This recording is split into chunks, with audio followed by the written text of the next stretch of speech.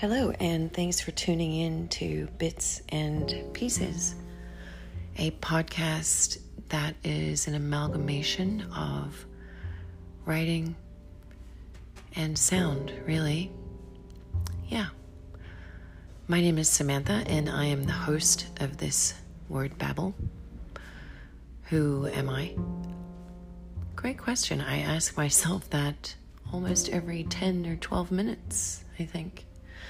I'm a writer, I'm a director, I'm a photographer, I'm a loudmouth. I am many things, as we all are, I hope. But this podcast is an exercise in sharing my work from the inside out. This is my first podcast, and these stories are all from real life.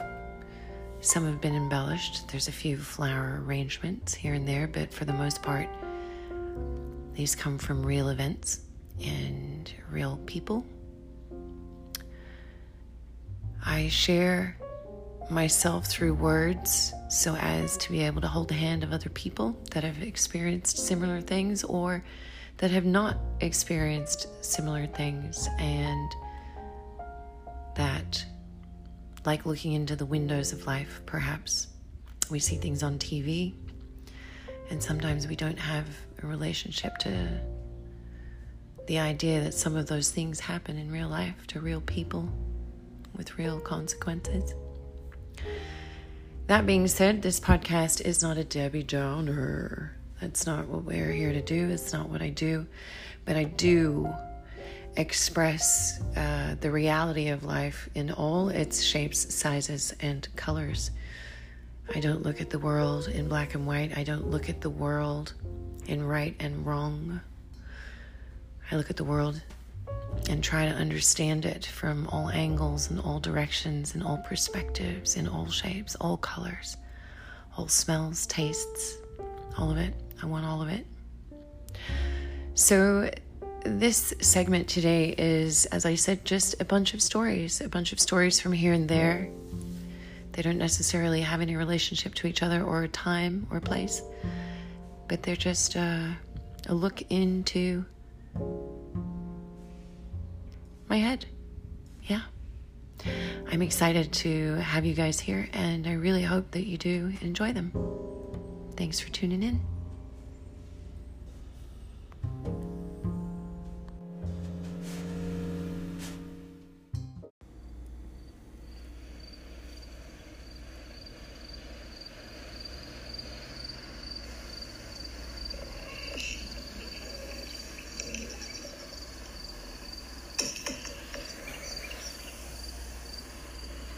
Run.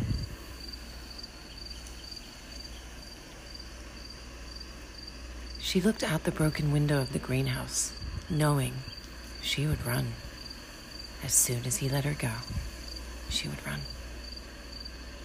His fingernails were dirty. They were always dirty. She stared at them, capping the fingertips buried in her bicep. He was holding her tight today. Tighter than usual. She wondered if the plant stems could hear what was happening. They also lay bent, broken, grasping for life. Moments of green bleeding through the brown. Pots like coffins holding bulbs, broken and thirsty. The smell of warm earth, manure, dusty glass, and him. He sounds like a pig when he grunts as he does, and grunt he does as he does what he does. A cloud moved away from the sun, and the tall grass in the field outside lit up, golden. She could watch it dance and leave herself alone for a moment, letting the grasses hiss as it waved at her be the only song she heard. If only for a moment, more than none. As soon as he let her go, she would run. The taste of dirt a different perspective, but it was the usual route. She watched the tiny balls of styrofoam move back and forth with her breathing. They were always in the potting soil, always waiting. His sweat dripped into the dirt, into her hair, and into the smell on her skin. The smell of vinegar, cigarettes, and sin. A bird in the distance cries out in the sun. As soon as he let her go, she would run. The greenhouse was dying, but in the corners grew life. Spiders and beetles and bugs. There were butterflies and little buds that dried, and places she could hide. In your mind, you can go anywhere you like. The pressure lifted, his fingertips drifted. The end would always come. As soon as he let her go, she would run. Her breath returned to the numbness around her waist, a belt she had worn for always. So tiny, like a bird in the hands of a man. He let her go, and she ran.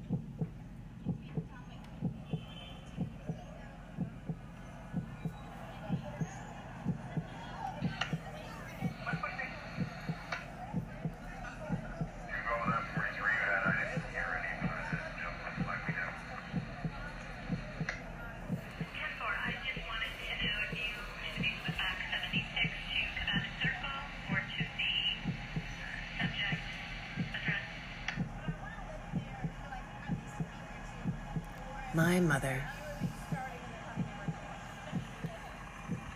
Marco wore a white wife-beater, blue dickies tied at the waist with a piece of rope, and perfectly white sneakers. Marco was on his way to meet his mother, and he was going to kill her. He had waited his whole life for this, behind bars, walking round and around and around like a dog, thinking and rethinking and dreaming of revenge.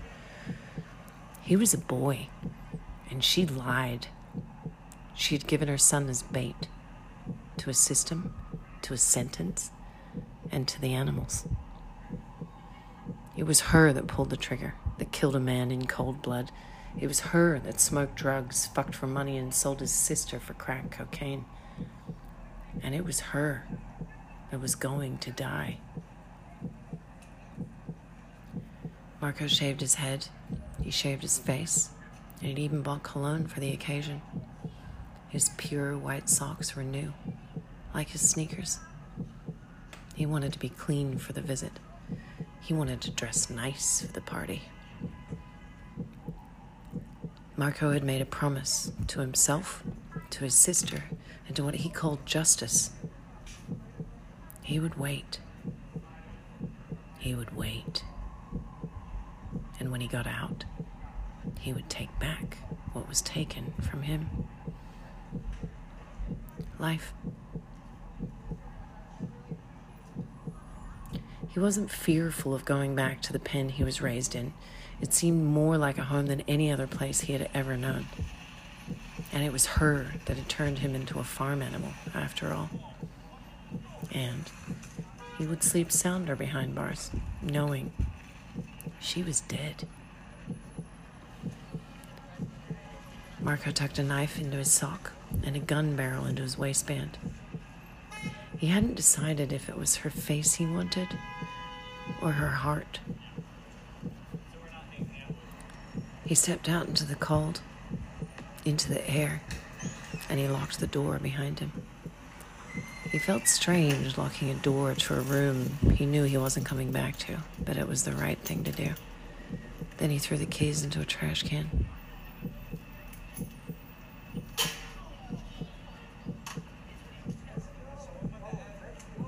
He walked for an hour. He needed to. He needed blood in his body. He needed to move. The waiting, the wanting, and the beating of his heart. It demanded one foot in front of the other. My mother, he thought. My mother. She hadn't been there when he got out, and that was to be her last chance. If she were there, if she had been there, he would have forgiven. Not forgotten, but he might have forgiven. He wouldn't have bought new socks or shaved his head so close. He wouldn't have stood heartbroken with a duty in his heartache. A remedy, he thought. A way to quiet the wondering. Why? How can a mother sell her child? How can a mother lie and let her little boy fight for his life before his fists have even curled? My mother, he thought. My mother. He called to let her know he was coming, and he was coming to let her know. It was a hotel room on the west side, a part that lives in darkness, a part that smells like pharmacy-grade body spray and piss-soaked concrete. Room 206. Another number. Another door to nowhere. Another article of incorporation. Marco reached for the handle and walked in. The smell of mold and cigarettes seeped out of the walls, out of the floor, out of the carpet, while perfume poured out of the bathroom. Marco pulled the metal from his belly and headed towards the bathroom door. He turned to the corner, his weapon drawn, and there she was.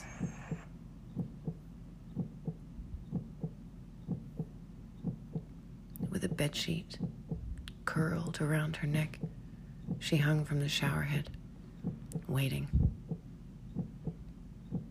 Marco walked towards his dead mother. He lowered the gun barrel and stared at her for a moment. He leaned in and took a deep breath, as if searching for a smell that feels like home.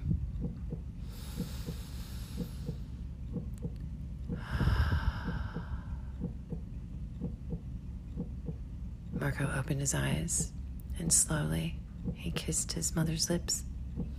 Him, warm, her, cold. Marco wanted his mother dead, but he wanted her to love him more. My mother, he thought. My mother.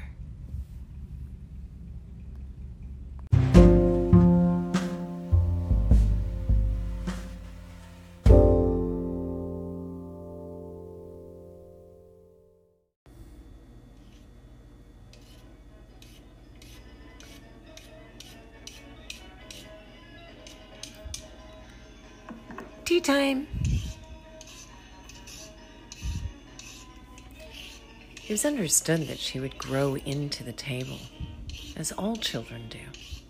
So, she sat small, waiting. It was breakfast time, a time of few words and a space to wake up quietly. Quiet was a rule in her house, and everyone obeyed the rules. A bowl of cereal, the usual. She can't remember any other kind of start. It had always started this way, with this bowl, with this cereal. And it was always covered in white sugar crystals. The bowl hitting the table has the sugar dancing in the straw, falling in between pieces, and the whole bowl moves. Mother pours the milk into the bowl. White on white on white. White sugar, white milk, white bowl. It gets blurry and everything slows down. Her little face only inches away. She watches. The sugar crystals soaked up by the milk are crawling in between the wheat pieces. The pattern overlapping wobbles in her eyes. Like a weave to camera lens, it bounces. Milk. More milk. More white. Eat! A silent pause before digging her spoon in, watching the milk dance and wondering if what she was seeing was real or imaginary. Spoonful after spoonful, the little girl ate through what she saw. Because how could it be real, what she was looking at and what she was doing? Another spoonful. Now, breathe. Look at it. Her cheeks filling with saliva, her tiny body knowing. The milk, the sugar, the dancing. The movement was real. The white crawling through the straw was real. But it wasn't sugar. Although the sugar was there, and it wasn't the milk.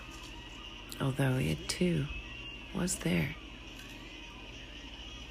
It was the maggots.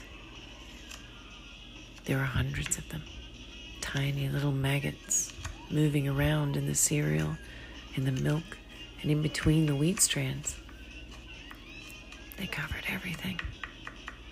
The milk replaced with hundreds of tiny white worm bodies, squirming, and she had eaten spoonful after spoonful after spoonful of them.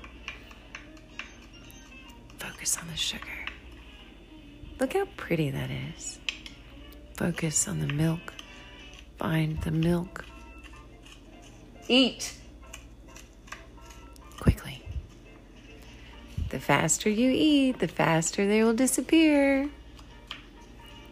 She didn't protest, ever. She barely took a breath without careful consideration.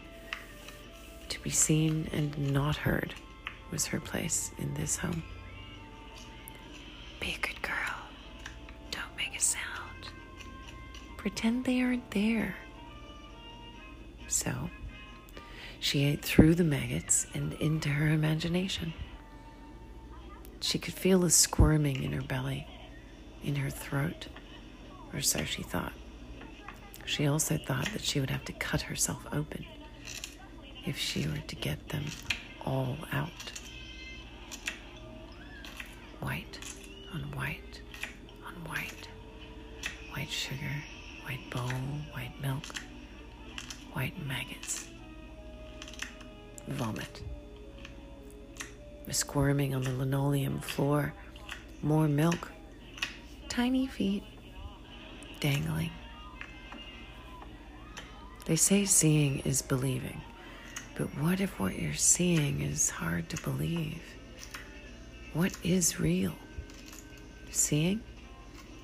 Believing. Believing in what you're seeing.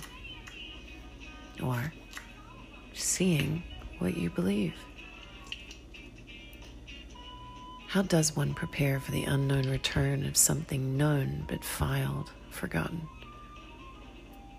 It's terrifying to be a library with the shelves overflowing and you are constantly trying to catch up on your reading. The shelves stacked so high, books fall from the towers and bash you in the head, demanding to be seen, heard, and read. Tea time.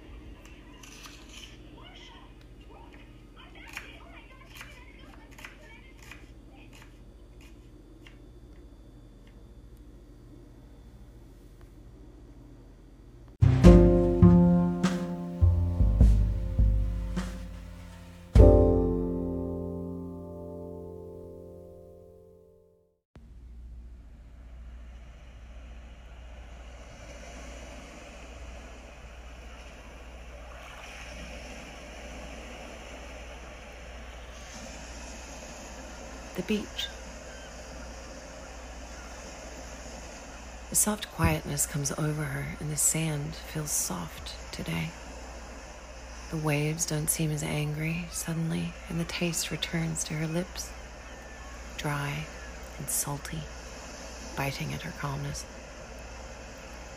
Her skin absorbs the warmth of the sunset, and a cool breeze takes a nap on her shoulders. There's no need to want to cry today, just restful breath.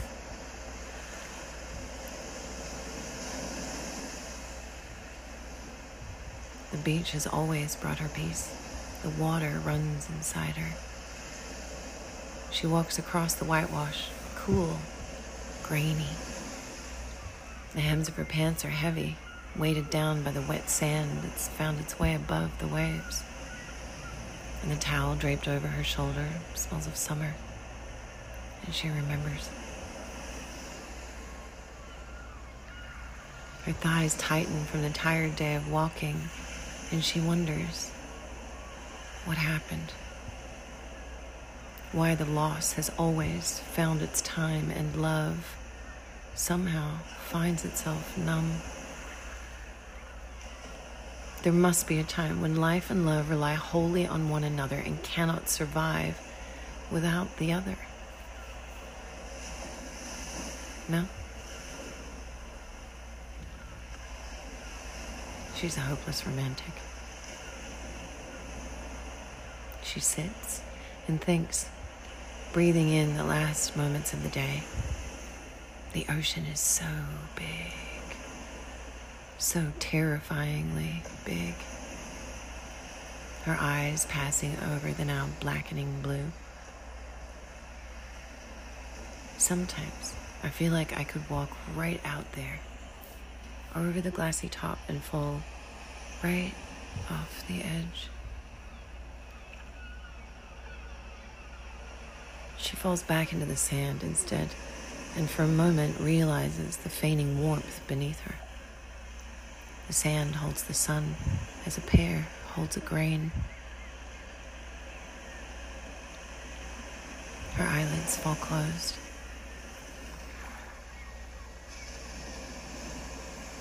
Her fingers dig deeply and hold tight, as if trying to wring out the rock. She squeezes. She smiles shyly, feeling tiny and so calm. The world is truly magnificent here, without any people to take away the beauty, just the earth beneath her and the stars. Applause in sparkling splendor. If only she could walk alone just like this and always be safe. To lay here beneath the pinpricks. The world has so much beauty, peace, and magnificence. It does appear, and a breath can be taken, free of punishment and fear. The air begins its journey into coolness, and it gets wetter with every passing moment.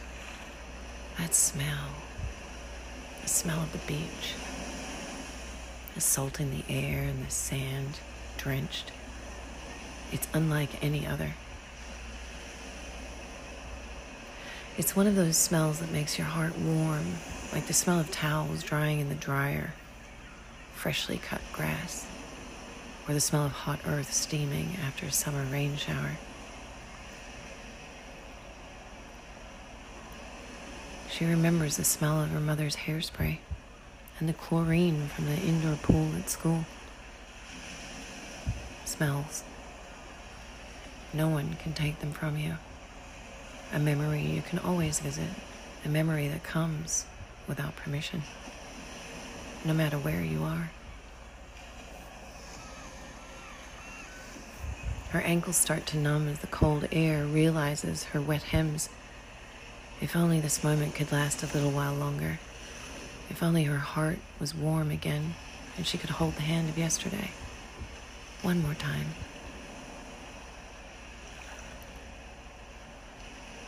She sits back up and wraps her warm hands around her ankles, then begins the walk home.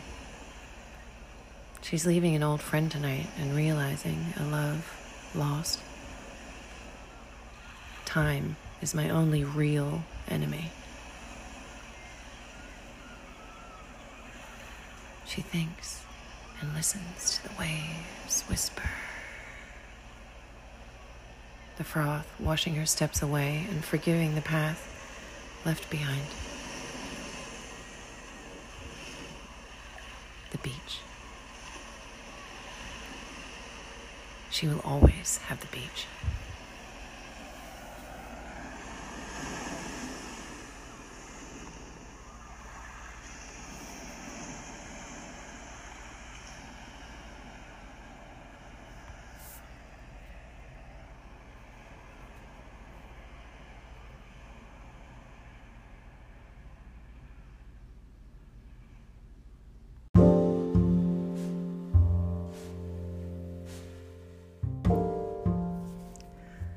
Well, that concludes the blabbery for today. I hope you guys enjoyed some of those stories. I hope they took you deep into your noggin and let you run through the spectacle that is my life. But really, I appreciate you guys tuning in. If you're still here and you're still listening to me, thank you. You can check out some of my writing work at avoiceinmyhead.com. You can also see more of my photography and things like that at SamanthaLightDirector.com. You can also check out on Instagram at photograffiti, spelled Photograffitti.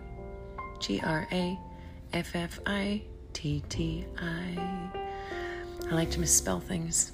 Well, I like to play with words. You might have gathered that from the previous stories. But really, peeps, thank you so much for checking out my stuff. It always amazes me when people have feelings and words and things to say about what my words say to them.